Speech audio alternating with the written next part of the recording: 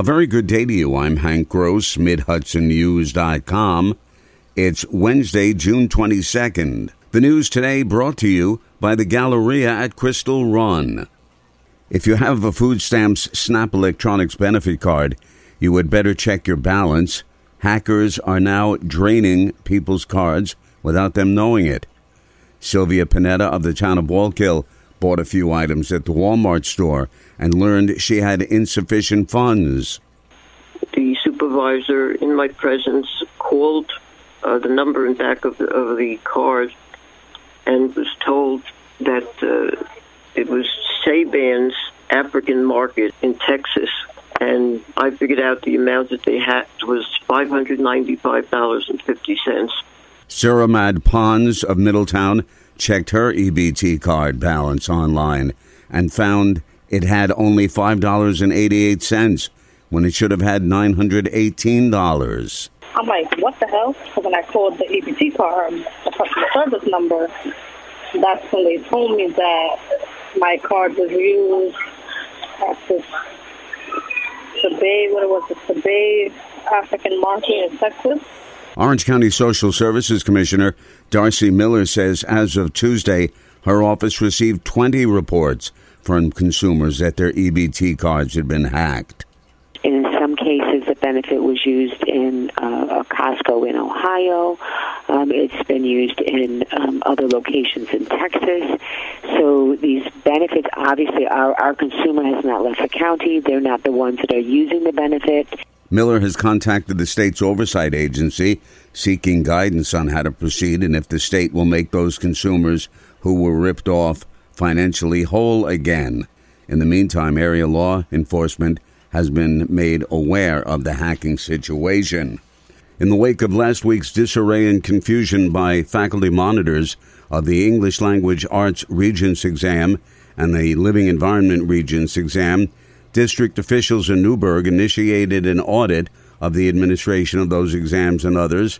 Interim Superintendent Ed Forget told Newburgh Free Academy main campus students and families. In the June 18th memo, he wrote that although the audit is continuing, the audit includes ascertaining whether a review of testing accommodations for all eligible students was conducted as required, test administration procedures regarding materials and resources were followed, and student eligibility based on lab hour requirements to take the Living Environment Regents were followed. More news right after this. Find over 100 retailers allowing you to spend hours shopping safely at the Galleria at Crystal Run. Enjoy the big brands and the diverse selection of family-owned stores all in one location. The Galleria at Crystal Run offers dining options for everyone with Fuji 110 Grill, Allen's Mediterranean Grill, and Peru Cuisine. Discover the Mid-Hudson Valley's premier shopping, dining, and entertainment destination, the Galleria at Crystal Run. For more information, follow us on Instagram, Facebook, or visit GalleriaCrystalRun.com. Several years ago, the city of Newburgh purchased a used mobile police response unit from the city of Peekskill. For the most part, it sits parked behind police headquarters, but now it's being turned into a mobile police station parked at Liberty and South Streets. It's in the city's latest effort at curbing violent crime and drug trafficking. Mayor Torrance Harvey says its purpose goes beyond crime fighting, though. They're not only there to maintain public safety and peace, on that block, but also to do community activities, barbecues and, hopefully some block parties. We're going to be able to get done at least a couple this summer. In recent weeks, there have been several instances of gunfire, with people being shot in some cases. A 34-year-old Port Jervis woman was killed about 9:30 in the morning last Friday when her Kia Forte was struck by another vehicle. State police say a 2016 Honda CR-V, driven by 21-year-old Andre Lavandero of New Rochelle, was westbound in the left lanes on Route 17 in the town of Goshen when he lost control, crossed over the median, and struck the Kia Forte, killing the driver, Samantha Turnbull of Port Jervis. Lavandero was transported to Garnet Health Medical Center in the town of Wallkill. Troopers and investigators determined there was no impairment on the part of either driver. The cause of the accident remains under consideration. Redevelopment of the city of Middletown's O&W station has begun. Mayor Joseph DeStefano told the Common Council last night that initial work to restore the once stately building has started.